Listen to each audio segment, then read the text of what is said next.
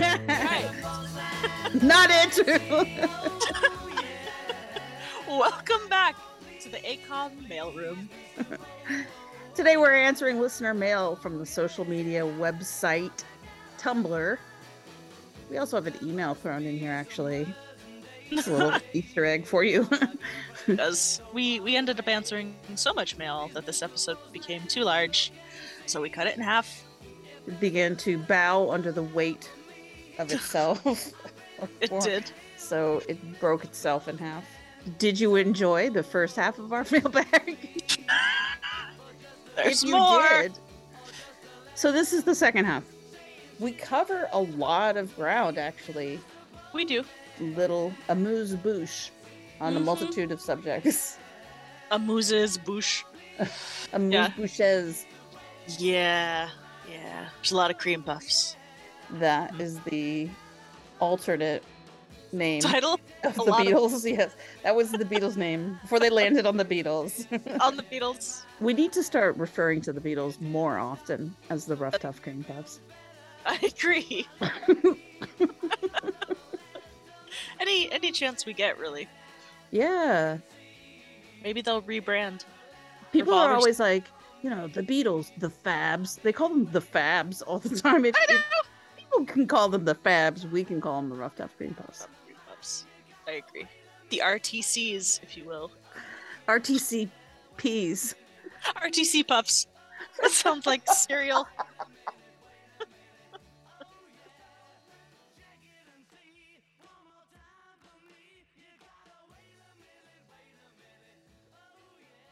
Anonymous asked, why was Paul getting a part-time job seen as a violation of his commitment to the band, but not John attending art school? Also, did John ever have a job of some kind or no? Oh, this question is so rich with shedding light on very cute and funny and idiosyncratic aspects of the John-Paul relationship. Why was Paul getting a part-time job seen as a violation of his commitment? Because John has rejection phobia and is in a jealous competition specifically with Paul's father for reasons beknownst only to himself. John did at one point have some sort of manual labor job. I forget the exact details. It's in Lewison's book for like a summer, and it was sort of as a fuck you to Mimi because she was like, I don't know. She wanted him to buckle down in his studies or stop coming home late at night, or I don't know what. He's like, well, I'm gonna get a job, and so he got some manual labor job where he was bussed out and then like used a pickaxe to like oh god, I don't know, dig holes. Oh jeez, or something.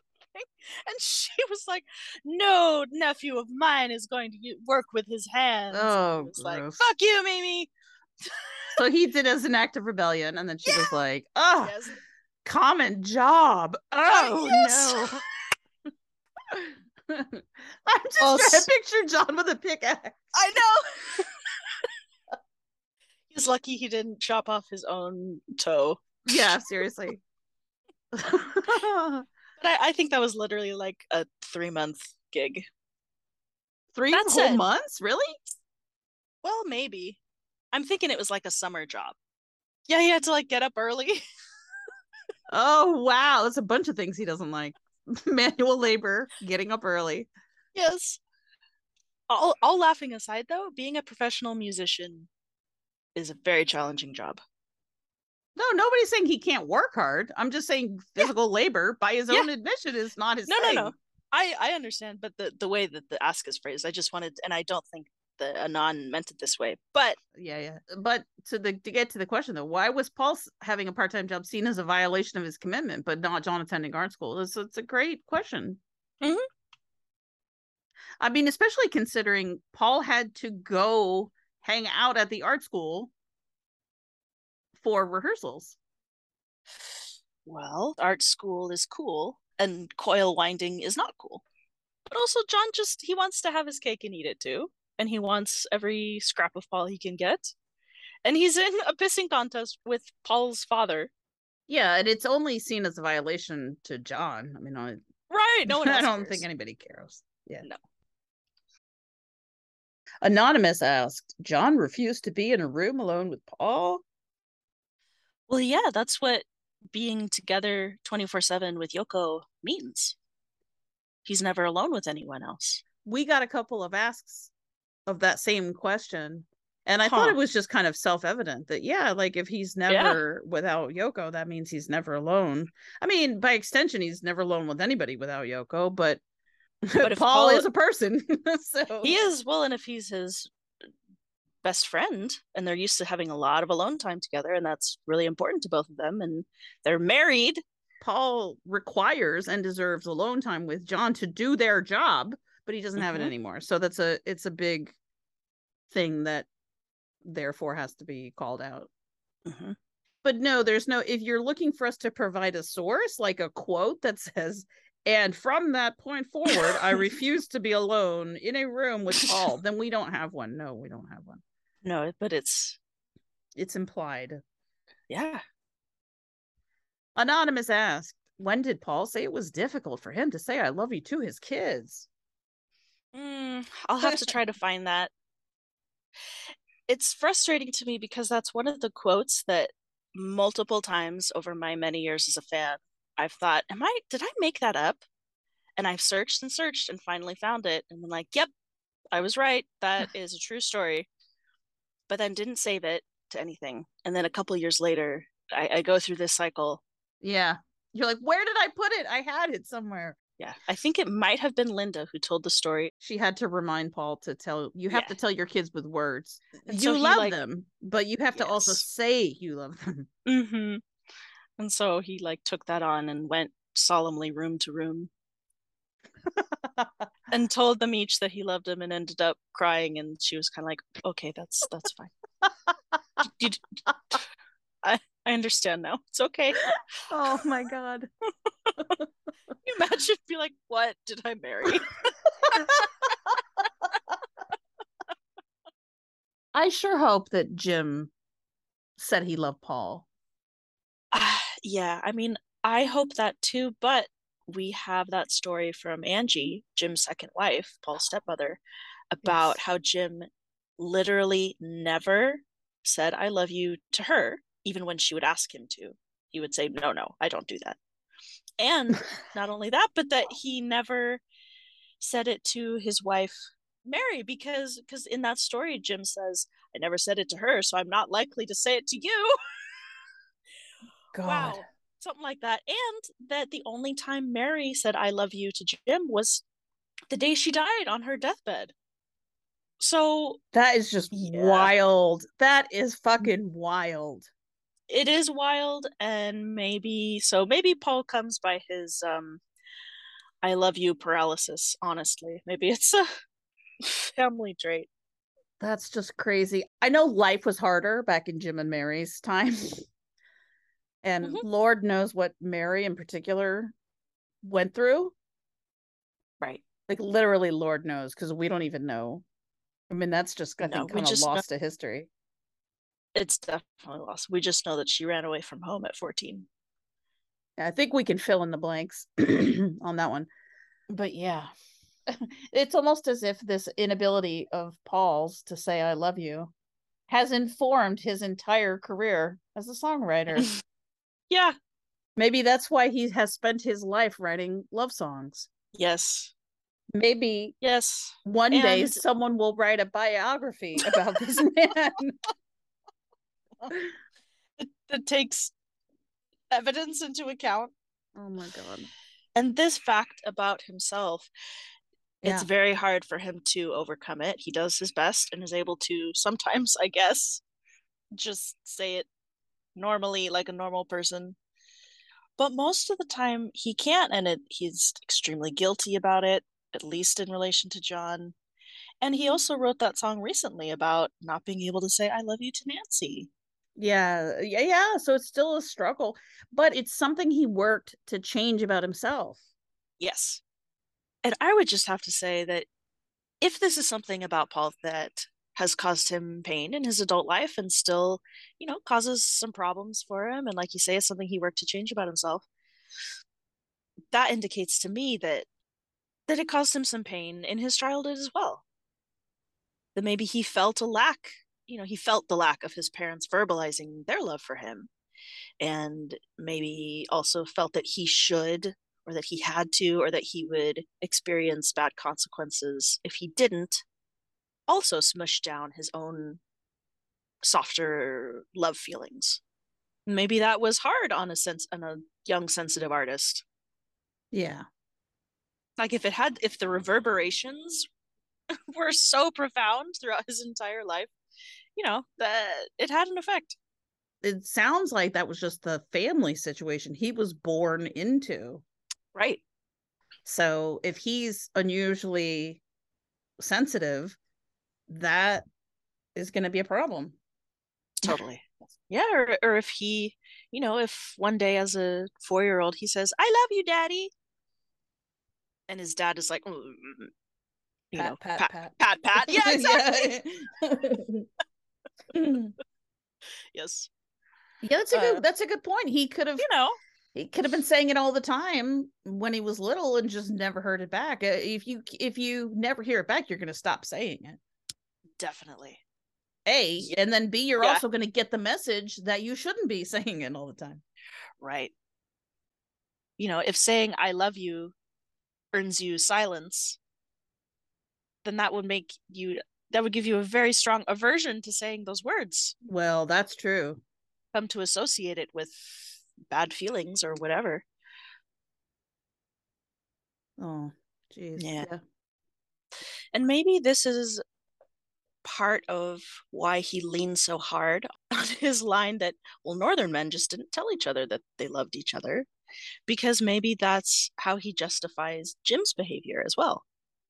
Maybe that's what, he's always told himself about his dad. Well, of course my dad loved me. He was a Northern man and couldn't say those things. Yeah.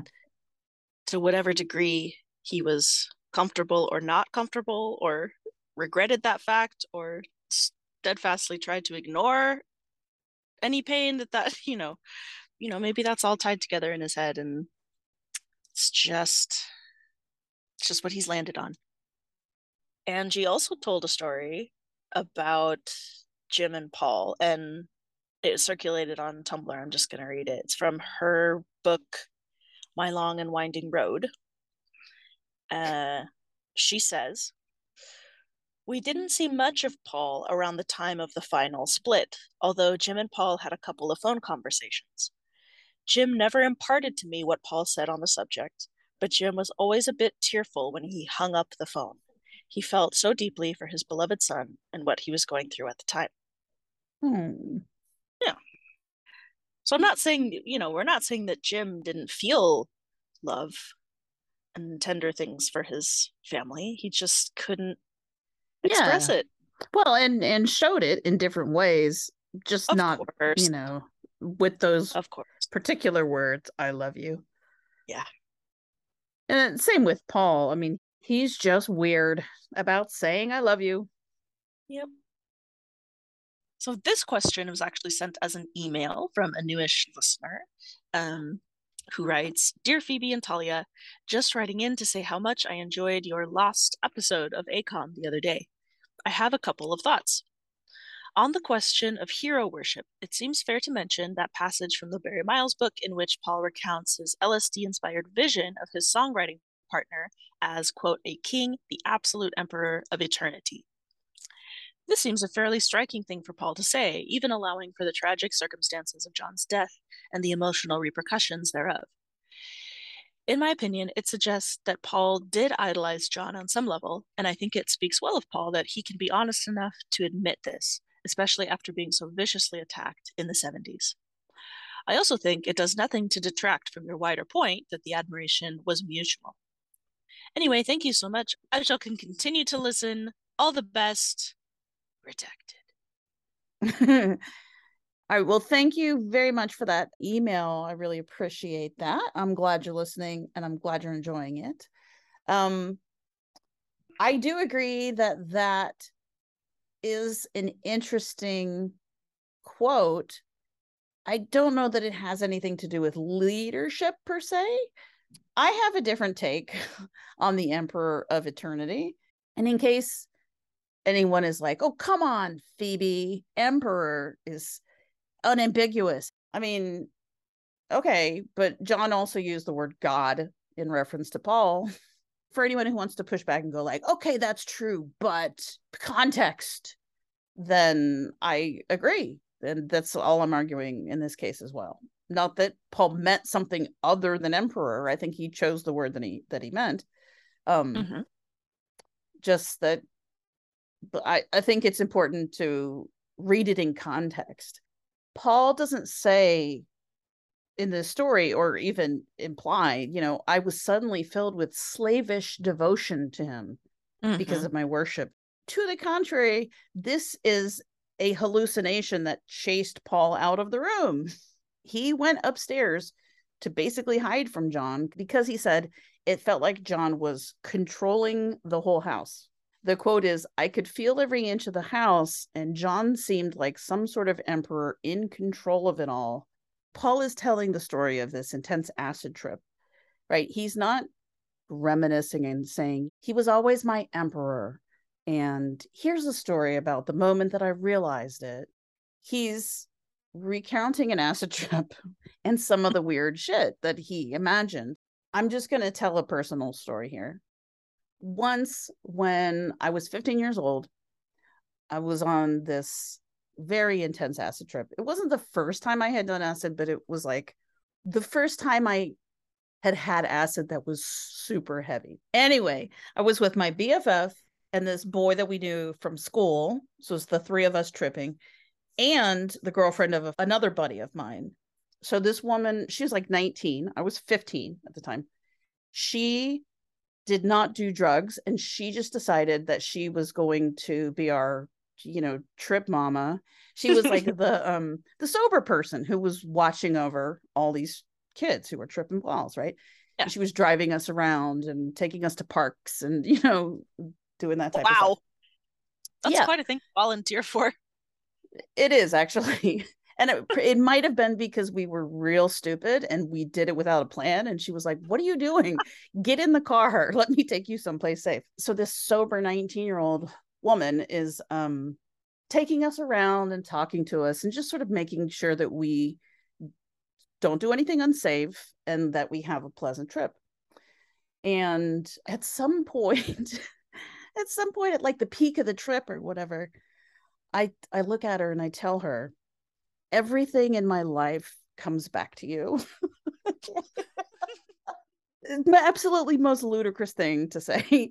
Yes. I don't have a crush on this woman. I don't even remember her last name. I never saw her after she broke up with my friend.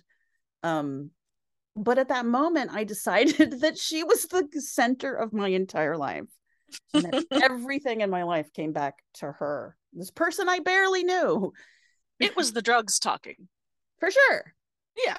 For sure. I just want to read Paul's quote here. He says, there was something disturbing about the trip, and he had to keep walking out into the garden. He said, I've got to do it for my own well-being. Yeah. And he said, in the meantime, John had been sitting around very enigmatically, and I had a big vision of him as a king, the absolute emperor of eternity. So to me, the enigmatic part is so important because Paul's describing a situation where he feels out of control, and John looks calm and in control. And I cannot tell you how powerful that makes a person when you're on heavy fucking drugs. That makes John look wise, powerful, and it's also a little bit scary. Mm-hmm. After the fun part, Paul's like, okay, this isn't really fun anymore. You're creeping me out. And he goes out of his way to say, look, John wasn't doing anything. He was just chilling. But it was like John's 50,000th trip. The first part of the trip, it was lovely. We were very close. We were staring into each other's eyes. We were connecting. We were bonding. But then the second part of the trip is now he's an emperor in control of the house while I feel out of control. That's the part he doesn't like. That's the part where he goes and hides in the upstairs. Yeah. John isn't as far as we know, like he's an enigmatic emperor, not like a benevolent, loving emperor. John is intimidating in this role. Paul doesn't say, and I fell to one knee and groveled on in the carpet. Exactly. I kissed his ring and I Right, said, right. anything for you, my love. I see how people make the connection because they were like, well, he was just talking about Sure. how much he loved him. And now he's the emperor of eternity. So clearly, Paul's saying this is his undying love and devotion or whatever. I understand how you could make the leap in reading the text, but I think he's talking about two very, very different emotions and two very different things. I gave you an example from my personal life. That is not a belief that I held deep down or that I held after I was sober, after the trip wore off, you know. But at that time, that person was the emperor of eternity for me. Yeah. But does that really mean that everything in my life comes back to this woman whose name I don't remember? No. Yeah, well again, I think that's a pretty fair, like your hallucinogenic perception of her meant something. It meant that she was calm in this situation and was taking care of you. It Yeah. doesn't mean that she actually was the most important person in your life. Right. So the emperor hallucination is open to interpretation. I think it's tempting to apply whatever your interpretation of that is to their whole relationship overall. Like it's revealing some inner truth, Mm-hmm. but it might have just been a situational thing, is what I'm saying. Because, for example, I don't think that Paul was paranoid and scared of John all the time either. No, I don't think that he thought John was secretly controlling his life. no. I just think that, like, in that moment, because of the heavy drugs that he was on and because he felt out of control, and because John was sitting there enigmatically and seemed to know everything, Mm-hmm. that it created a sort of imbalance. Mm-hmm. I feel like the situation of this first trip, I mean, it seems to me sort of like the build up to it almost guaranteed a bad result. Not that they experienced a bad result. I'm just saying like the whole like the pressure building up to it and the building and building anticipation, and one party really really wants to do it and has done it many times and the other is more hesitant. Well, I would love to hear John's I know. John's take of it because I know. even Paul says in his quote, John was quite amazed that it had struck me in that way. Hmm. He's referring to when he was like, okay, bye, John, I'm going to bed. And he says, go to bed, you won't sleep. It's hard to tell just from that brief sentence or whatever, but it sounds like John was kind of taken off guard. He's sitting there enigmatically, probably like, why are you afraid of me? What the fuck? Yeah. Why are Like, you leaving? why are you creeping away? Like, Yeah. We I just am I hideous? Like, do I look like Medusa right now? yeah. We just threw our psyches in a pot and melted them down together.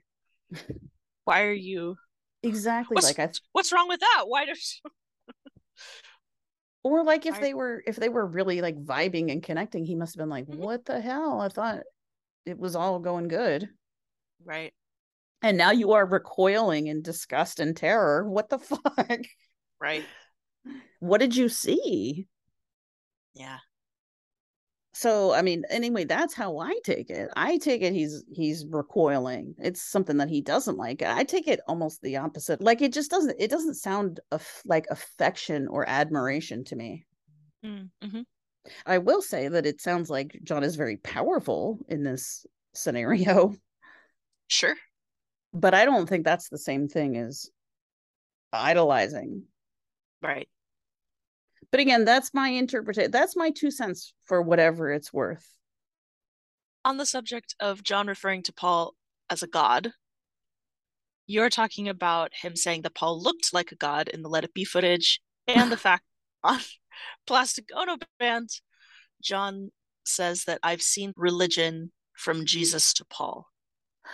Yeah, so he's saying that, yeah, the editing of Let It Be made Paul look like a god, which Like Yeah. that is a John Lennon only interpretation. I've Yeah. never heard anybody ever say that Let It Be makes Paul McCartney look like a god. That's a wild interpretation.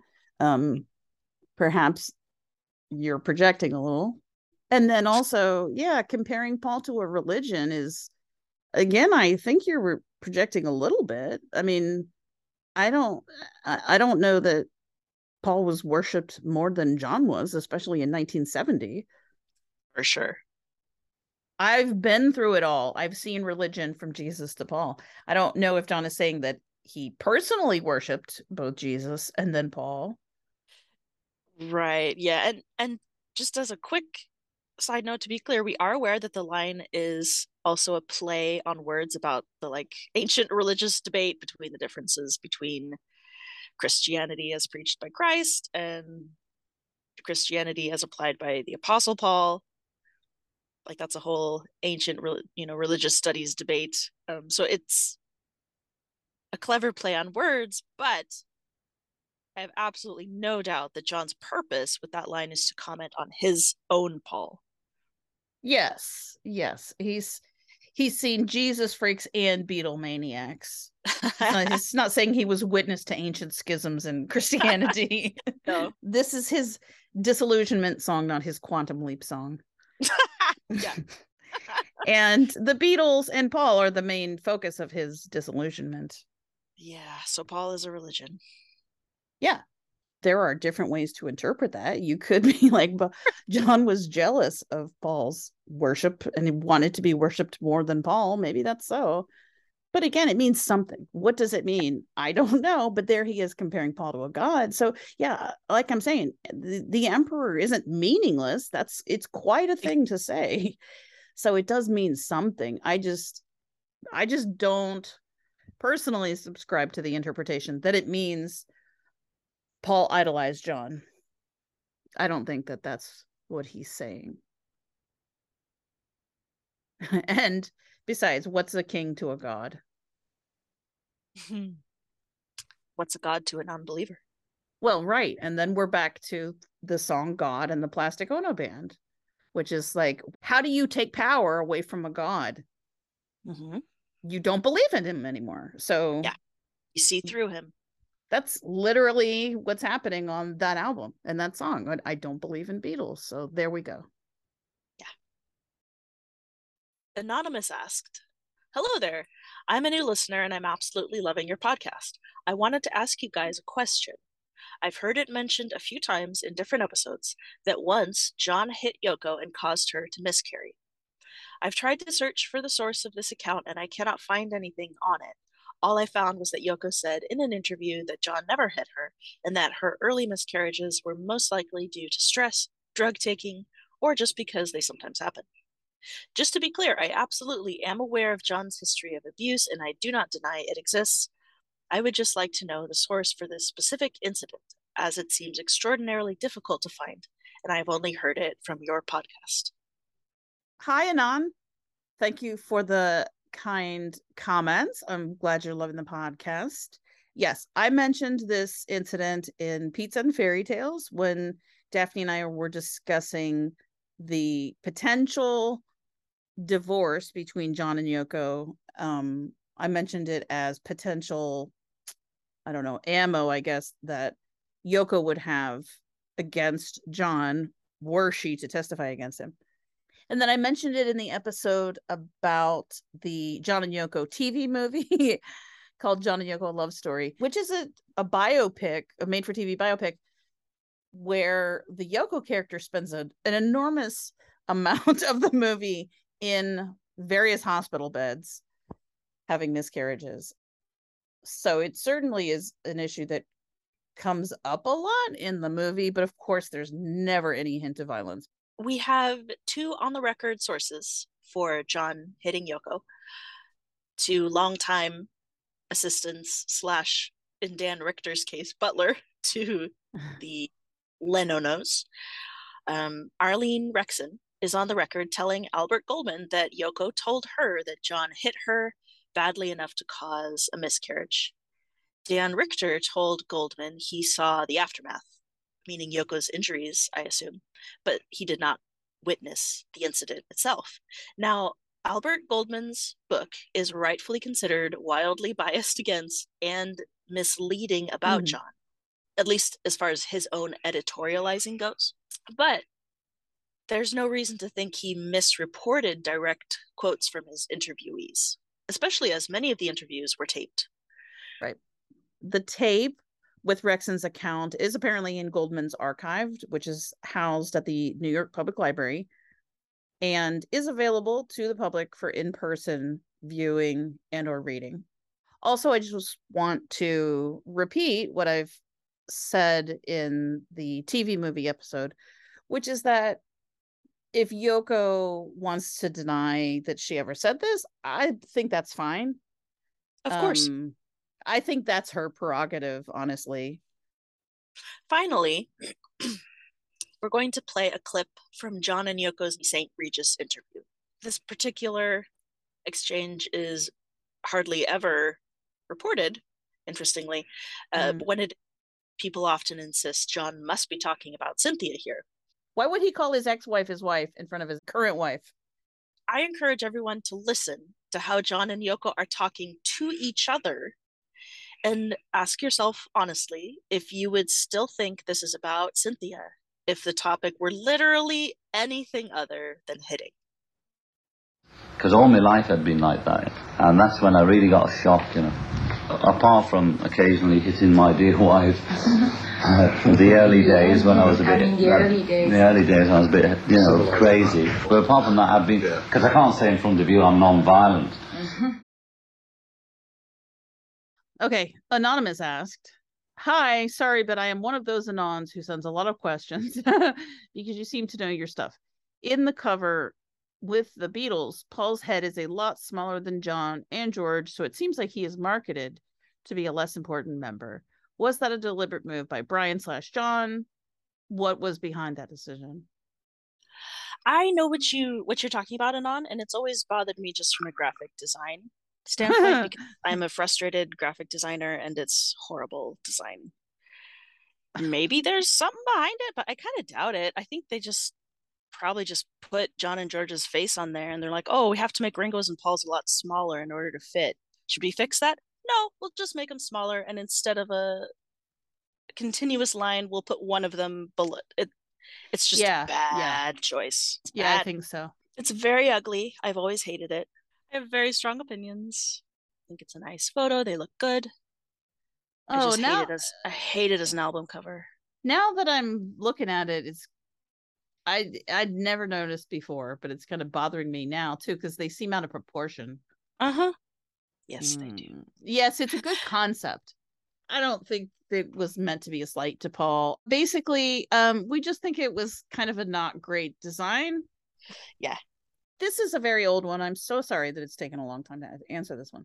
Anonymous asked, "Do you know what Paul's relationship with Mark Lewisohn is currently like, or Yoko's relationship with Mark? I just reread Mark's horrible comments about John's death, how Mark basically said Paul was jealous of the attention John was receiving. There's a lot of duality in Paul and duality to death as well, and he's allowed to simultaneously be crushed and worried about what will happen to the legacy of their band. All I saw from Paul was grief, anger, and anxiety, the unknown in front of him." So, a sort of a twofold question. Yeah. Oh, definitely. We don't know what the relationship is like. Not really, no. It doesn't seem like Paul is crazy about Lewisohn or was very thrilled with Tune In. That's based on comments from Lewisohn himself. Like when he mentioned that he thought Early Days was directed at him. I don't know. I don't think he really seems to care about the feedback of any of the Beatles because we know he didn't have a good relationship with George. Right. The real answer is we just don't know. We just don't know. Because we don't know Paul. And as far as like Yoko's relationship with Mark, Yoko doesn't like anyone who's trying to... I seem to recall that she didn't like him in the beginning. around anthology era or whatever. I don't think anybody liked him in that era, but he might have cozied up to her since then, because he especially like prior to Get Back in the last like 5 years or whatever, he's really been coming out hard like pro Yoko.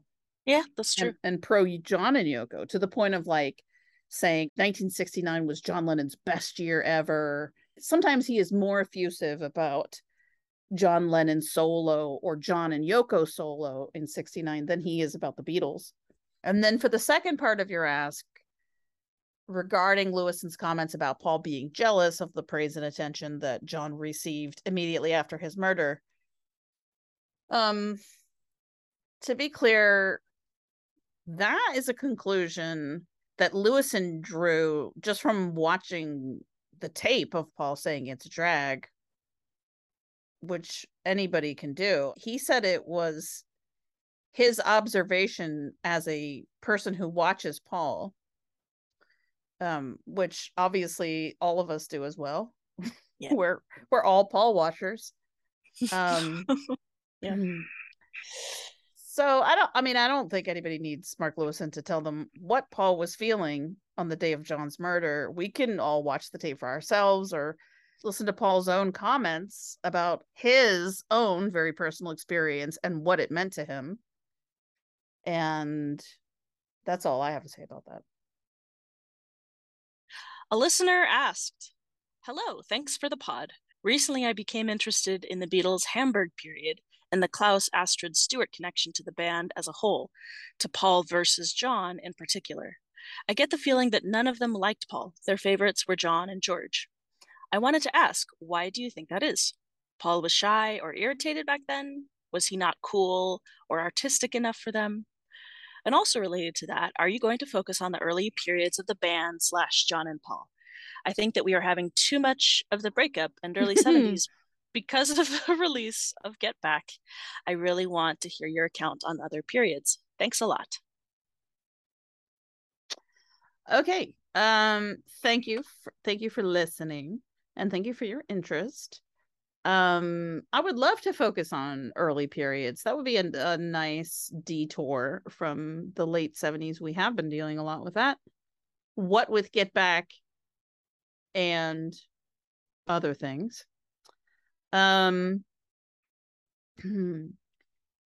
So to the first part of your question, what's up with Klaus Astrid Stewart and John and Paul and George and all the Beatles and the Hamburg people? I get the feeling that none of them liked Paul. Yeah, I think that's pretty true. Yeah. Yeah, at least to a degree, or at least at first, or whatever. To be perfectly candid, the reason I think that is because Klaus and Astrid, but definitely Astrid, had an immediate connection with Stewart and liked Stewart, and Stewart was their favorite. So if Stewart is your favorite, it only makes sense that you're not gonna like Paul, because Stewart hates Paul. I think it's probably about that deep. Which isn't to say that Paul has no unlikable traits. Exactly. Or that he handled it great. But then again, who would handle that well? Well, exactly.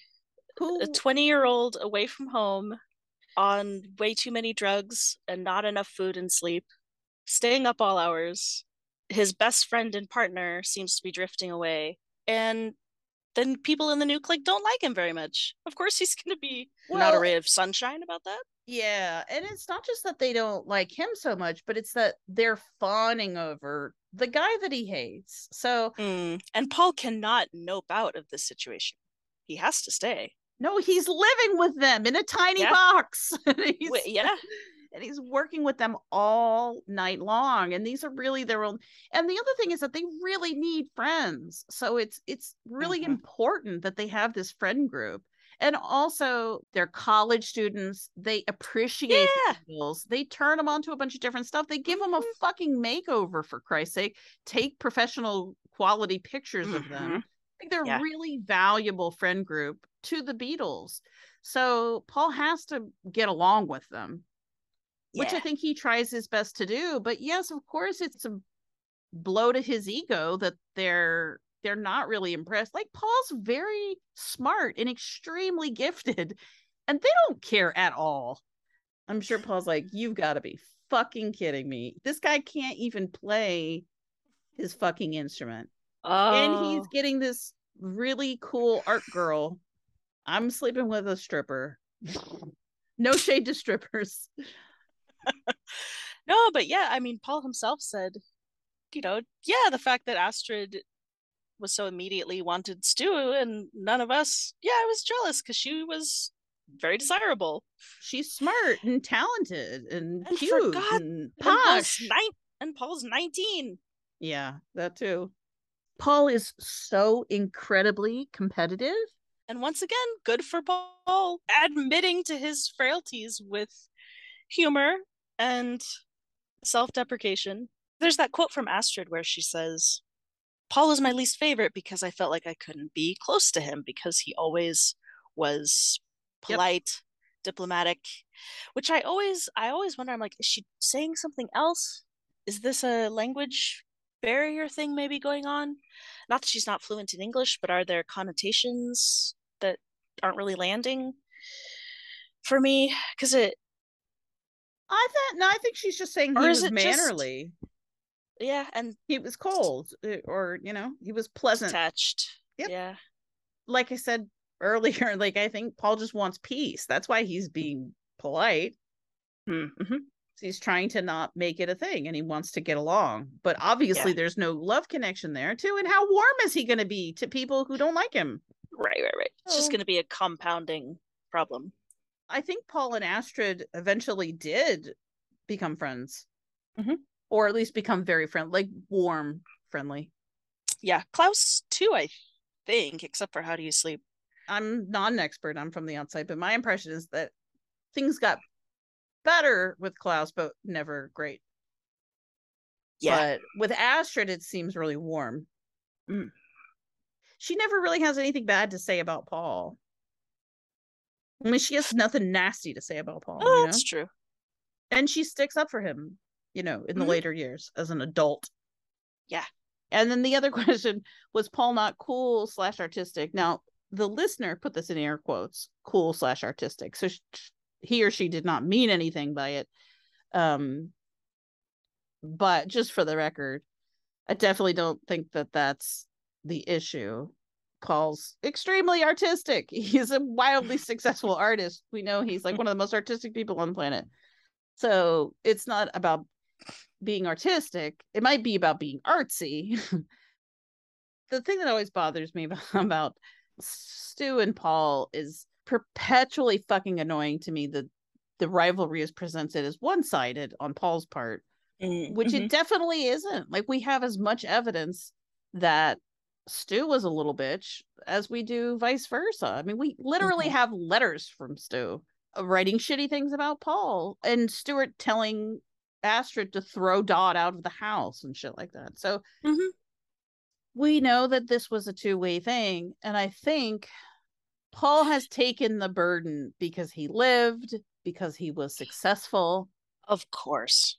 and He got everything that Stuart's deprived of yes, exactly. because of his tragic end. So while I understand it, I don't think we need to perpetuate it. It's okay to say that they had a mutual rivalry, okay? Mm-hmm. And that they were like mutually bitchy. Mm-hmm. Okay, these next 5 questions pertain to A Mistake in Many Ways, our recent 5-part series about the final 6 months of the Beatles. Which you should check out. I haven't already. Absolutely, you should. Okay, Anonymous asked, Ringo could have been brought up specifically in that one "Did you miss the Beatles' contributions?" question, because drumming is the skill Paul is least adept at out of drums, bass, and guitar. Yeah, that's true. No, I think that's a good point. Maybe so. A listener asked, I seem to recall Paul saying that he was told he had to be there physically in court, so I don't know if this was his decision or not. Well, that is a good point, Anon, and would make sense since he's the one who's bringing the suit. It would make sense if that was the case. Yeah, so I believe that's probably true. Sure. Anonymous asked, it seems like Paul dealt with a lot of John's insecurities that involved him, but also so many other issues. I feel like Paul had to separate from John with his increasingly impulsive and provocative acts. Two Virgins was risky for that time, and John's heroin use and grandiosity, i.e., I'm Jesus, left Paul no choice but to leave. John treated Paul so poorly at the divorce meeting, and I think Paul's survival instincts kicked in. Yeah, I think that's a nice analysis there. Yeah, I agree. I co-sign that one. Yeah, if it wasn't a cause for Paul wanting to leave, it certainly, I'm sure, was, on the con list. If we talked several times about Paul making, a cost benefit analysis, right. And I think we all know which column those actions of John's would go into. So maybe it made the decision a little easier. Yeah, and I do think he was willing to put up with quite a bit when things were good, when it was worth it, like when he was getting love and respect back. He was willing to go out on a limb for John. I mean, he did it for years and years and years. And respected John, like respected him as a person and an artist, so was willing to do it. Yeah. There's a great quote from Paul about the Two Virgins cover. And Paul says, well, the whole posing naked on an album cover thing, I don't know. I don't know about that. It's not really cool in my eyes, but I love John. I respect John. I'm just going to assume he's ahead of me on this. Yep. And I think that is so, that's love, man. I know. I was about to say, that is so, there's so much respect and trust in that statement. Trust, yeah. Yeah. Yep. I'm going to assume he's ahead of me on this one. And also just humility. He's so willing to be humble and to give John the benefit of the doubt. And he really doesn't need to do that. No. But that is a reaction that we've got from a lot of our listeners. Yeah. When you stack all these things up, you really start to get a clear picture of, a very dysfunctional and lopsided relationship that this has become. Post-India, yeah. So, yeah, I think, Paul assessed and made the right choice. I definitely don't think he wants to be seen as a deserter, but I think he did the right thing. A listener asked, hi, love the podcast. One thought I had while listening to your discussion of the divorce meeting, John's, this is really exciting, or whatever he said, comes across to me as pure nerves rather than callousness or gloating. I can think of a couple incidents in my own life where I've been in an argument / intense discussion with someone and broken off to allude to the ridiculousness / tenseness of the situation. I think the exhilaration of finally saying something he'd been building up to must have been quite intense and led to that comment. Basically, I don't think it was a, yeah, what do you think of that? So much as a, wow, do you hear what I just came out with? Hey, listener, thank you. We're glad you love the podcast. Here's Paul's quote again from the lyrics. So it's the most recent quote we have from him on the subject. Paul said, in the ensuing moments, John was giggling and saying how this felt really thrilling. Like telling someone you're going to divorce them and then laughing. At the time, obviously, that was wildly hurtful. Talk about a knockout blow. You're lying on the canvas and he's giggling and telling you how good it feels to have just knocked you out. Yeah, so Paul thinks it was cruel, and we think it was cruel, and I understand what you're saying, which is that maybe it was nervous laughter.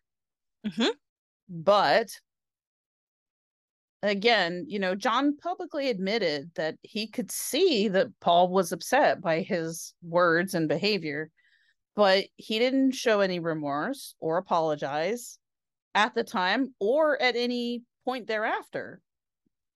In fact, later in the 70s, he told John Green, his tarot card reader, if you believe him, that he was pleased and, quote, touched by Paul's reaction, which, again, definitely suggests John wanted to hurt or upset Paul for whatever reason.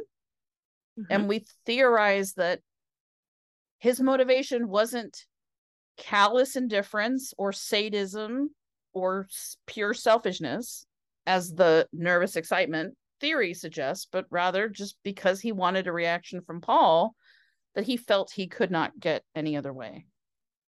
So if he was saying something that he knew was going to hurt Paul's feelings and he couldn't control his laughter, once he saw that Paul was upset, just seems like the only rational thing to do after that is to apologize and say, I'm not laughing at you, Paul. Right. Or, I'm not saying this to hurt you, or even, I mean, at the outside, even just later that day to say, can we talk one-on-one? Like, let's not leave it like that. The point of leaving it like that is to rub it in. Yeah. As much as possible. And I understand that getting unceremoniously dumped by your spouse in a room full of people is outside the realm of most people's firsthand experiences. That's fortunate. To say nothing of then being laughed at and told your spouse was planning to lie to you for financial gain right afterwards. So it is a hard situation to imagine. It really is, because it's so extreme. But it's that very extreme nature that makes us think that John was deliberately trying to hurt and be cruel and to damage Paul. Another problem with it is that it's presented in Beatle books as if it's something normal, like it's okay. It's unfortunate that Paul was hurt, but that's Paul's problem. I mean, that's how it's presented in Beatles books. So I understand if that's how it looks on the surface. We don't accept that. We think it's a pivotal event that caused irreparable damage to John and Paul, not just their professional relationship, but their personal one as well. Historically, it's been either glossed over or presented as so inevitable as to be anticlimactic, or as an empowering, courageous, and victorious moment for John, free of regret or complex motives or even mixed feelings on his part. We say in our series that John's behavior in the divorce meeting was actually an emotionally driven choice with massive repercussions. It hurt Paul probably more than John intended, and it set in motion Paul's actual emotional and logistical withdrawal from John and the Beatles, which ultimately caused John a lot of pain. Yeah. Our series explores in part why John did what he did and the myriad of ways he tried to walk it back after the fact. And we argue that John wasn't callously indifferent to Paul or simply being a selfish asshole. Right. It's because he's hurt, and so he wants to lash out. That's what John does. It definitely depends on how you see that, whether that's actually better than just being a self-centered, out for yourself, callous person. And maybe Paul presents this happening because he wants someone to disagree with him, saying that it was just gratuitous cruelty on John's part. Right, exactly. Like maybe he's putting that out there, hoping that someone will contradict him and be like, well, but you could see it this other way, Paul. But any which way, no matter what reason that that John is doing it. The point is that it's awful for Paul. It's a terrible situation. There's no ambiguity about that. Yeah, it's hurtful, it's humiliating, it's devastating, it's foundation shaking, it's life choice questioning, making. Yes. And I mean, very, very, very importantly, it is the moment from which Paul never comes back. So that's a big deal. And that tells you right there. Paul does not give Paul does not give up easily. No, ma'am. He is not one to be easily discouraged by obstacles. Well, not at all. And he's put up with a ton from John over the years. Yeah, and he doesn't want to break up. But this is the thing he can't come back from. Yep. Just because the story is not told traditionally in Beatles books with any sympathy towards Paul doesn't mean that he doesn't deserve sympathy. So we hope you will continue to listen and enjoy Anonymous. Thank you for the note. That was actually fun to parse that out. I enjoy doing that with you, Phoebe. I enjoy doing all kinds of things with you, Daphne. Listeners, you on can decide air what that means. Dirty minds. Anonymous asked, was Yoko in the session that John, Ringo, and George were that was designed to entrap Paul? I don't know that the session ever happened. They just put it on the docket. Yeah, they tried to, and Paul didn't show up because John says, and then Paul didn't show up, and he'll never come, and now I won't ever go. Right. It's right. Cute.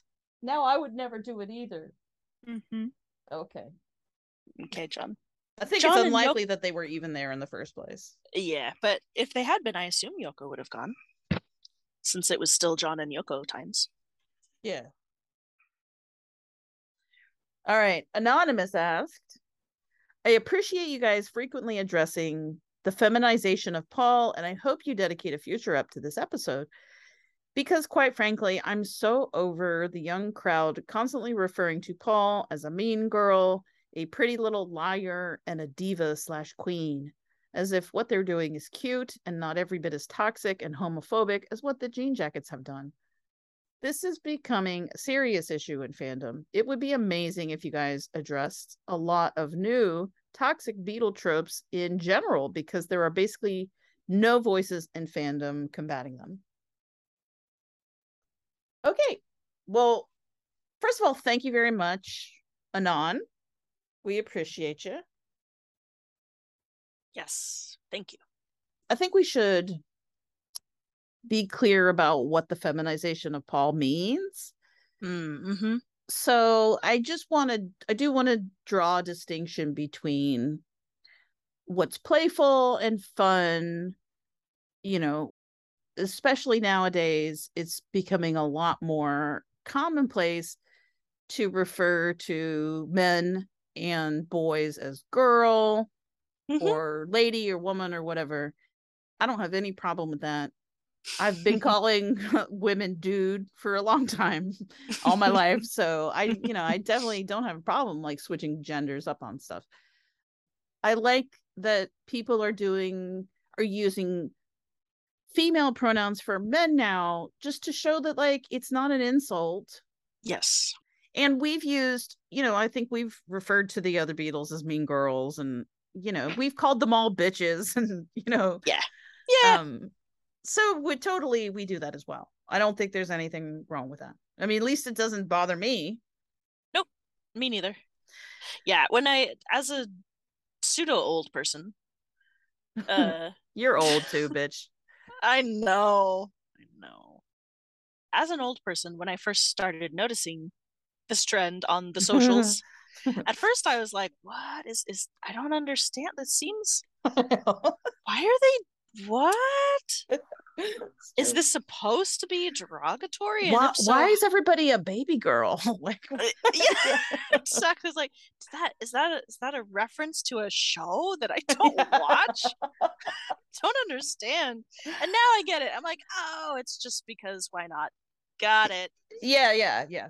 And in as much as it is applied across the board, and with no implied insult, Yeah. I think it's absolutely fine and fun, and people should feel free. Yes. And I also get that it's funny to upset old people Yes. by calling everything gay. Like that is Yes. funny. Yeah. And so if you're just like indiscriminately calling everything gay, then how can I have a problem with that? I've seen like Simon and Garfunkel gay memes and stuff, and people getting legit upset about them. Like, take it very, very seriously. What? They're not homosexuals. Like, people are obviously just goofing. Like, relax. Yes. It's just so funny that you're getting upset about it. So we do get it. As far as I guess it's possible for old people to get it. We do. We get it. Yeah. However, there is a long tradition in Beatles history and books of marginalizing Paul by attributing feminine, quote unquote, characteristics to him and talking about him in a feminized sort of way, deliberately to diminish him. To distinguish him from the other Beatles. Yes. And diminish him simultaneously. Well, and to characterize him as all those things. He's irrational, he's emotional, he's petty, shallow, vain. Yeah, he's bossy. He's a nag. Yeah. He's sappy. He can't compartmentalize. Yeah, Paul's jealous, he's clingy, sentimental, soft, and he's literally been called the girl of the group. And this is because in the traditionally misogynistic, homophobic, patriarchal universe, being like a woman is bad. That's why this so-called feminization is bad. It would also be bad if all these stereotypes were applied to a woman. And to be clear, these stereotypes are primarily used to diminish women.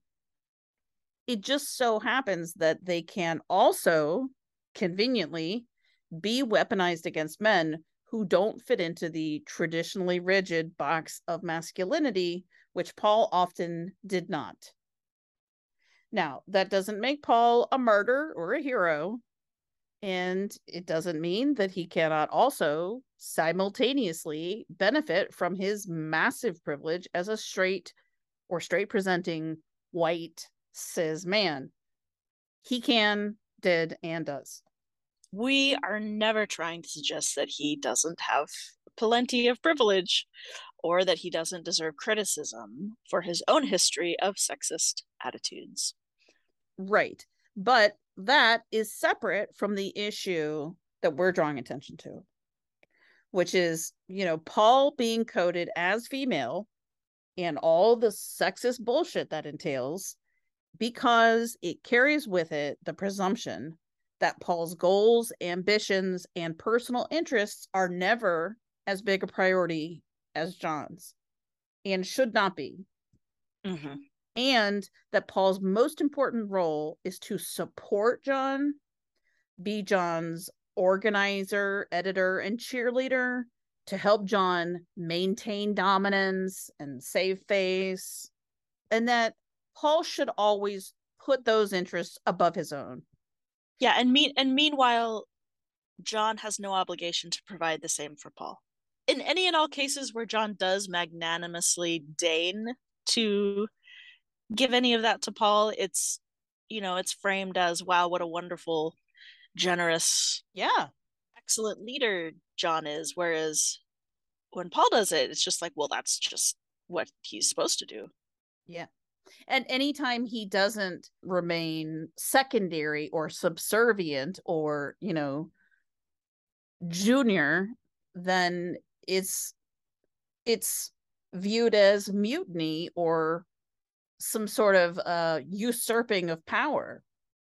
And then because all of that is built on gender stereotypes, that means it's also just a mental shortcut for people, meaning it's like lazy and inaccurate.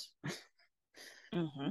And so these superficial tropes absolutely pollute the Beatles story and get in the way of a better understanding of Paul as an artist, as well as the interpersonal dynamics and relationships within the band. Yeah. Yeah, it diminishes Paul's autonomy and it decenters him from the story of his own life. And if he's one of the most important cultural figures of the 20th century, which he is, then that's a problem. Yeah. We need to be mindful of how things are changing and how words are changing, but also younger people, you also have to be mindful of things that have actually been done to people on Earth, very recently. I know if you're young, it feels like a long time ago, but it's not to people who actually lived through it. Right. So just try to be a little more sensitive to older people and what they've been through, and older people try to be more understanding of younger people. Yeah.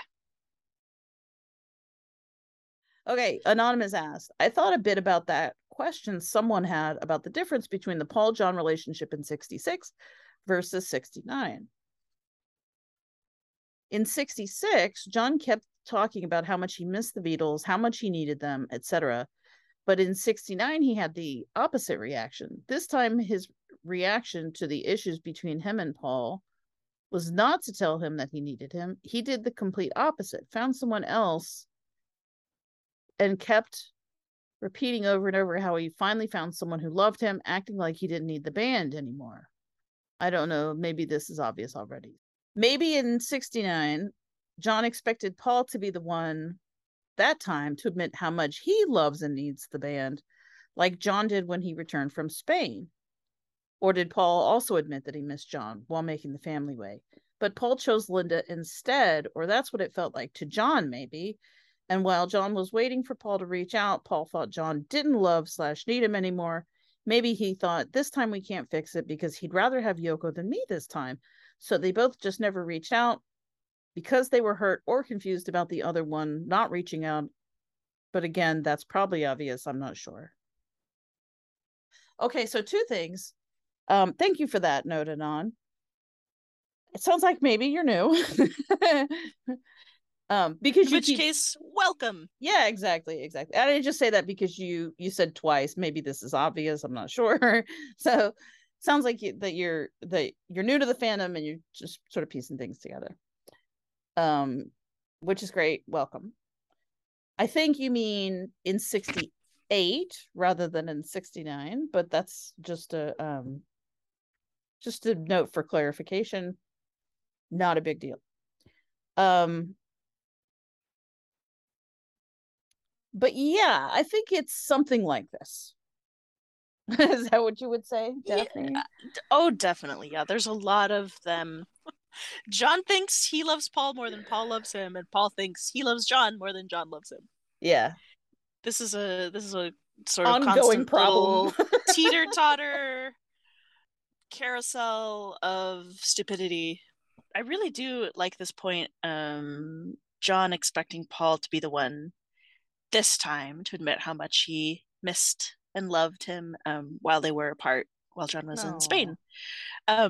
One of the cutest things about the Family Way story is when George Martin talks about how he had to go to Paul's house and like stand over him while he wrote the little theme to the Family Way. What I think is adorable about this is that he walked in and John was there, and John and Paul were just having their fun John and Paul time together. Even though Paul knew he had this deadline, he was like, John's back from Spain. That was more important to Paul than fulfilling his contractual obligation. And then he's like, oh, okay, all right, fine, I'll sit down. How about this? Ding, ding, ding, ding. Writes an Ivor novella winning award. So anyway, my point with that was just to say I think Paul was also very glad to see John again. This time, his reaction to the issues. So does she mean like he or she mean like by this time when John came back from India? I'm not sure. Yeah. Well, that's a good point though. So if John wanted to come back to London from India and Paul to come rushing over and be like, hey, how have you been? Do you want to write some songs or whatever? Mm-hmm. I'll always wonder, like, where the fuck is Paul at this time when John is having, LSD character breakdowns at Derek Taylor's house, and Yoko's hanging around and Pete Shotton's there all the time. Why are Derek and Pete Shotton taking care of John at this time? Where is Paul?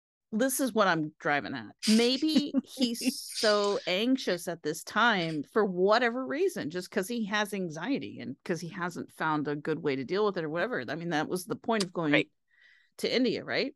Sure. No, I mean, for spiritual enlightenment and stuff like that too. But also, I think it's probably for John and Paul to combat their anxiety. Yeah. Yeah. To de-stress. Yes. Meditation is, Yeah.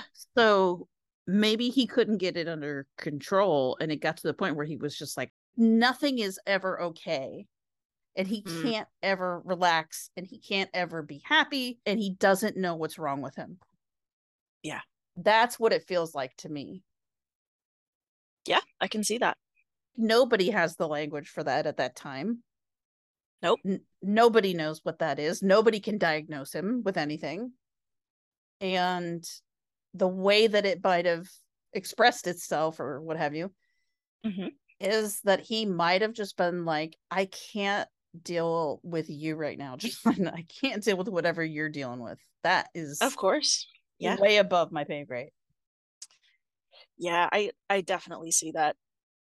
And Paul, I think, like a lot of people who want to be positive, who want to be fixers, who want to facilitate other people and smooth the waters and all that stuff, sometimes they will repress their own issues by concentrating on someone else's issues. Yeah. I think that's pretty common. But obviously that can't last forever. And even though Paul is good at that, he needs a caretaker. Maybe he's run into that wall at this point. And the rest of that year. Because he's pretty much fallen apart the whole year. Yeah, he's a mess. Ooh. Well, and you can see it in Get Back when he bounces into the studio and he's like, he pretends to punch that guy in the stomach and he literally winks at someone in the corner and he bounces over and he's got Linda on his arm and blah blah blah, and then 10 minutes later he's is that moment that everyone's talking where his eyes are filling up with tears and he's looking off into the distance and just not saying anything, and he's a bit of a roller coaster. Yeah, he roller coaster for sure. He roller coaster. Okay, Anonymous asked, is it possible for Victor Spinetti to have delivered messages from Paul to John in early 1970 before Paul's divorce announcement? Or do you think it was more likely that it was late 1970 and early 1971, i.e., How Do You Sleep period? So just FYI, this is in reference to an interview with Victor Spinetti that was sent to us by a listener. Here, let's read it, actually. So this was like to promote the Blu-ray of Help. So it's a cute little interview. And at the end, the interviewer says, I'm meeting Paul next week. Any messages you'd like me to give him? And Victor says, well, I used to take messages to John from Paul when they weren't speaking, but please give him my love and tell him that I'm still alive. I wrote to him after the business of the divorce from Heather Mills, and I got a sweet letter back. Of course, I don't say, here I am, but certainly say that I said hello. Okay. So just very funny. He's like, you have my number, Paul. Obviously, Victor Spinetti does not indicate when this period when they weren't talking. I definitely don't think it was early 1970. Just because that doesn't fit with anything we know about that time, including everything John has said afterwards. Right. I do think it's probably more likely that it was late 70 or early 71, but honestly, reading that quote, it could mean when they had a tiff during the filming of Help. Oh. He could just mean I played go-between when they were having a fight. Oh my gosh, I hope that's it. I do kind of do too, because that's kind of the cutest option. Right. Because he doesn't say nest notes or letters or anything. He just says messages. Mm. Yeah. I'll When they say were sorry if he says sorry exactly. first. Exactly. Mm-hmm. That is fucking hilarious. Why would that be a thing that happened more than once unless John and Victor were hanging out a lot in 70, 71? Yeah, I don't know. I mean, I've no reason to disbelieve it. Like it could Mm-hmm. be, but Yeah. well, and also Yeah. why is he's hanging out with both Paul and John in 71? I Yeah. don't know. Yeah. Could be. Could be. Yeah. Yeah, or maybe it was just when they weren't speaking. How long were you guys on set together? The whole Yeah. movie was shot in like 3 weeks. How big of Yeah. a fight could you guys have had? And by the way, this is the same period where you guys are all jerking off together. Was it before or after the jerk off that they had their fight? Tell him I'll say sorry if he comes and jerks off with us tonight. I'm sorry I said that about yesterday. I wish you would get over it. Okay, Anonymous asked, so you don't think Paul's solo work is as good as the Beatles? Sad face. Not even Ram. Be not alarmed, Anon. That is not what we meant. We just meant that in terms of sort of global influence and critical recognition and cultural staying power, Paul will always be better known for his Beatle work. Right. And he's aware of that. Yeah, he's aware of that. He's always been aware of that. It's not Mhm. his favorite fact about himself, but to his credit, he acknowledges it openly and will sometimes talk about it in pretty great depth. And again, John and George never did that. They never took that question. So I give Paul full credit for that. Yeah. I think that's very impressive. I mean, John, on the other hand, went way over to the other side, Mm-hmm. to the point where people don't take it seriously. Like he insisted that his solo work was better than the Beatles, that it meant more, that it was more important. And I'm sure there's some people believe that, but most people don't. Right. And we're not saying that you should or shouldn't think. You can think anything you want. So if you believe that, that's perfectly valid and fine. But yeah, or most if his people, solo work is if his solo work is really important to you personally, then that's the wonderful thing about art. Exactly. So likewise, like I would take Paul's solo catalog on a desert island over the Beatles. That's me personally. I would. Mm-hmm. However, that doesn't mean that I'm not cognizant of the fact that he is better known and better respected for his Beatles work. That's just true. Yeah. And Paul knows that as well. Mm-hmm. The difference, what we're saying, is that Paul at some point realized that and didn't fight it. Yeah. John fought it aggressively. John basically said, "You're stupid if you like the Beatles better than you like my solo work." Right? Yeah. I mean, he basically did say that. I mean, George kind of did too. Not in so many words, yeah. but they're like, his attitude. You're an asshole and you need to get over the 60s if you love the Beatles so much. Why don't you fucking marry him? Yeah. And Paul, meanwhile, is like, I do love the Beatles, so I get you, fans. Right. I know what you're talking about. They're awesome. How am I going to top the Beatles? Of course. You're right. However, I'm still going to do my solo work. I hope you give it a listen, but if you don't, you can always fuck off, and that's fine. Yeah. Yeah. No, we're definitely big fans of Paul's solo work here.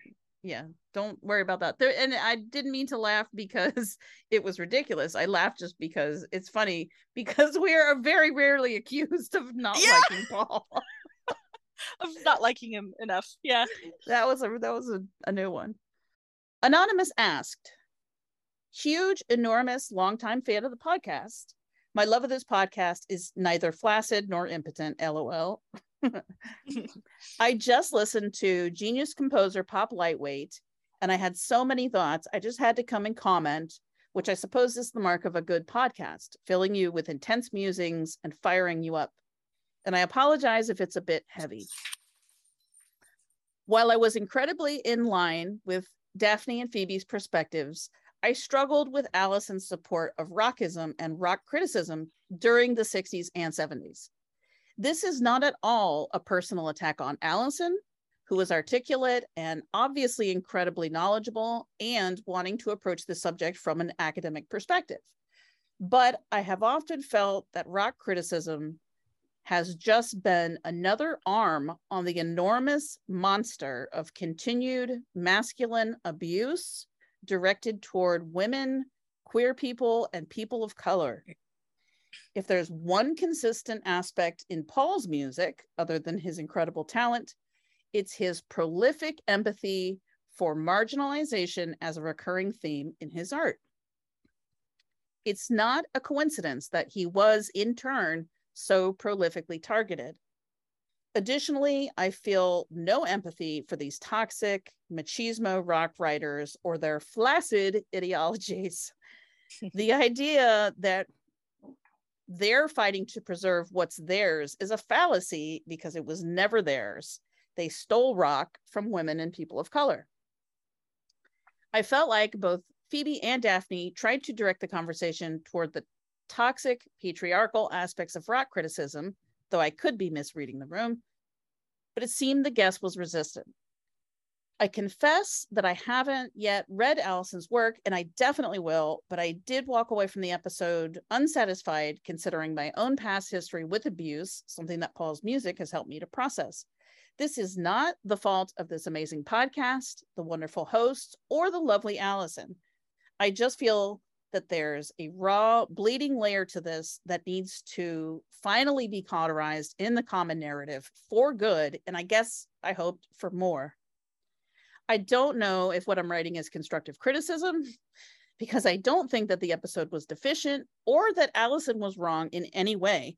I guess I'm just purging my own thoughts and hoping to spawn additional conversation about rock criticism and what it really says about toxic masculinity, the boomer generation, and how the abuse of otherness by older generations continues to impact the younger. All right, well, thank you for that excellent feedback, Anon. We really appreciate your kind words about the podcast, and we appreciate your thoughts on the toxicity of rockism and other forms of masculine gatekeeping within music and fandom in general. And to respond directly to your mail, we've brought on a special guest, Dr. Allison Bumstead. Yay! Hi. Thanks for having me back for this very, very special reason too. We've gotten a lot of great feedback about your episode. Oh, thank you so much. It was all three of us, so that was really exciting. All right, so Allison, would you like to respond to this particular listener feedback? Yeah, thanks for the feedback. We are products of, what we're reading and what is all around us, whether we like it or not sometimes. And when I began the research for this, 2013, 2012, maybe, one of the things that I will say is when I started writing the piece, I was in my mind, defending Paul, but standing at that academic boundary, right? Yeah. But I also have mentioned before is that, I loved rock and roll growing up as a teenager, and I've admitted this in my PhD thesis that I'm trying to turn into a book at this point, that like Norma Coates, she also admits this, is that, you become a product of what you love. And I bought into it, but without realizing it, but it was more of a defense mechanism early on, because I was constantly defending my love of rock and knowledge of popular music and all of that, from being called a hair twirler to that. And so there probably is an element where I come from that perspective. Now, however, my whole PhD thesis is about women and what they did first, especially with the teen fan magazines. I have a whole chapter tearing down the toxic gatekeeping. I don't disagree with that comment at all, that there is a lot of that in there. I mean, I don't think anyone's denying it, but where the critics were coming from is that the genre of rock was being denied any accolades through the jazz world. The jazz world was just, you know, belittling popular music as well as others and whatnot. And one of the things I say in the research is that the critics in turn did exactly what they were fighting against. You know, it was a direct response to being left out in the jazz world. So in that case, yeah, I would say that maybe there is a small element of that. But however, the writer mentions, you know, the academic part. Yeah, I'm coming from an academic standpoint where I do find value in some of the writings because they help us understand why things are the way they are. So as a historical document, some of the writers are interesting. I think I mentioned Lester Bangs a few times because he's not just a critic, he's a fan. And so it's interesting to see a fan in that role, which all of them you could argue are fans, but his was more on his sleeve.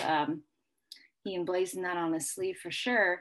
Correct me if I'm wrong, but I would imagine that before maybe there is a book or a chapter written that sort of critically dissects all of these writings in a more casual or non-academic way, in a more colloquial way, the academic portion of it has to be completed, right? So meaning like you have to have a good cataloging of all these things to begin with before. Yeah, sort of an impartial collating. Yeah. Yeah, and I did. So like I said, I like to address the fact that I don't feel like my writing has the support of it, but I think because I don't completely condemn it, I maybe come across as condoning it when I laughed at some of the Zeppelin review you read. yeah. But that was out of disgust. It wasn't that I found it, you know, brilliant. It's just that I think when you really immerse yourself in something, you get used to it and you don't flinch as much. Yeah. Of course, yeah. And I'm so used to reading all of it. And I'm sure I've read some comments on your show and the toxic masculinity that comes with those comments, you shake it off and you keep moving forward and take whatever value you can out of it. And exactly. If you think of it as sort of a given, you know, if you've absorbed it to the point where you're like, well, of course, the baseline is going to be a little bit on on the sexist side. I kind of was taken aback by the comment because in my mind, I'm crusading against it. Yeah. And our conversation was bringing that topic up and we were examining it. And, you know, my piece is one of the first to do that in the sense. So, and that's why we had that conversation. So I thought it was inspiring these more positive conversations, but I deal with a lot of, especially in popular music, male academics. I'm not well known. And so maybe I, you know, subconsciously think about these things by the way I respond, because I am trying to sound less opinionated and more on the fence. And, you know, maybe that's not always the way I should go. So I'm definitely I'm going to think about it. Well, and if you have a certain audience in mind, you don't want to do the things that you know will put them on the defensive right away. Yeah. You know, so because you want to, you know, get in there and hopefully change their mind by persuasion rather than anger. I feel like we're all on the same page and working toward the same things. We just use different tools. I agree with that. We have different roles. I mean, you know, our podcast is an agitator podcast. Yes, for sure. We use swearing and dick jokes. Yeah, and we can be kind of aggressive about things that we find intolerable, you know. And for the most part, that's why people tune into us. For me, I always feel like, well, that's kind of just my role. Like, I'm not pissed off all the time. I would like to just sit around and have fun and whatever. But I play a certain role in this little niche thing that I do. Other people have different roles to play. And I'm not an academic. You know, I can't do what you do. And if I did, I'd have to take a much different tone. That is true. I mean, I knew when you guys reached out, I did think about that. I was like, well, how would this be perceived if I was being hired at a university and they heard it? And I was like, you know, I think it'd be fine. because they're going to listen to how I react, right? And Exactly. so, yeah. So if we're having a conversation on the porch with a glass of wine in my hand, Yes. yeah, I'll tell you who my favorite Beatle is, and I'll tell you what I think about the guy who called me a hair twirler, and I'll never forget that. And I'll tell you what I think about the other toxic masculine attitude I experienced today. I get it. I totally get it, and I feel where this person is coming from, just based on the comments made. So I really do respect that opinion and that thought, and they're so nice. Honestly, I thought they were pretty academic about it themselves. Yeah, for sure. That's true. Yeah, we have a lot of really thoughtful, well-worded feedback from our Tumblr listeners. Yeah, I think it was a great comment, and like I said, I'm gonna just kind of reflect on that. I love comments that make me think, and so that was really nice, and I loved how polite they were. Yeah, right. Yeah, but I also kind of feel what they're saying about they're not really sure about it. They're like, yeah, it was good, but something left me off, and I'm not the last word on this. There's more coming, and there's more research to do. This was just a start. This was a start. Thanks a lot, Allison, for joining us. Oh yeah, thank you guys so much for having me, and thank you listeners and commenters for the awesome and interesting comments. I actually had a lot of fun doing that. It was so much better than trying to break my brain thinking of words to write. But thank you for listening. We have a lot of great stuff coming up. Please make sure you stay subscribed to Another Kind of Mind on Spotify or Good Pods or Twisbit or Naffledoodle or whatever the fuck you listen to your podcasts on. I don't know. Hello. I'm thinking, oh my God, I'm so sorry. I'm thinking you're an hour. Wait, you are. Wait, what time is it? It's 4:30. I'm an hour ahead of you. Oh my God. I'm so sorry. Anyway, I can do it now. I'm here. I'm so sorry. Oh my God, I'm so sorry. I've never done this before. That's okay. Are you guys still both available? Yeah, Yes. we're on Zoom right now, so. No worries. Just hung up.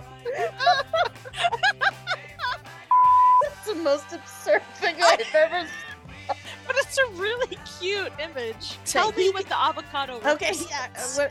I need to know. He can, as long as he goes on TV in the avocado costume, right? Right. It doesn't matter what he says about avocados. I see.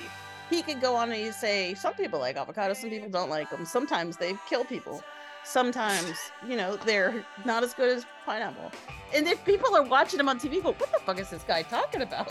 What is he saying about avocado? Why is he talking? Why are we listening to him? It doesn't matter because he's on TV in an avocado suit. So he's going to be he's forever going to be the avocado guy in your mind. Oh, look at this horrible little chubby blonde baby. This little angel. What a What dick. a piece of shit. Kiss Okay. it better, Daddy. Well, I guess I shouldn't be surprised that you'd give up so easily. It's not your dream, after all. Why should it be, Mr. Big Shot Radio Host? Oh, is that what this little tantrum is all about, huh? You're jealous of my celebrity? It's not a tantrum, and I'm not jealous. I'm just fed up! Are you recording? Yep.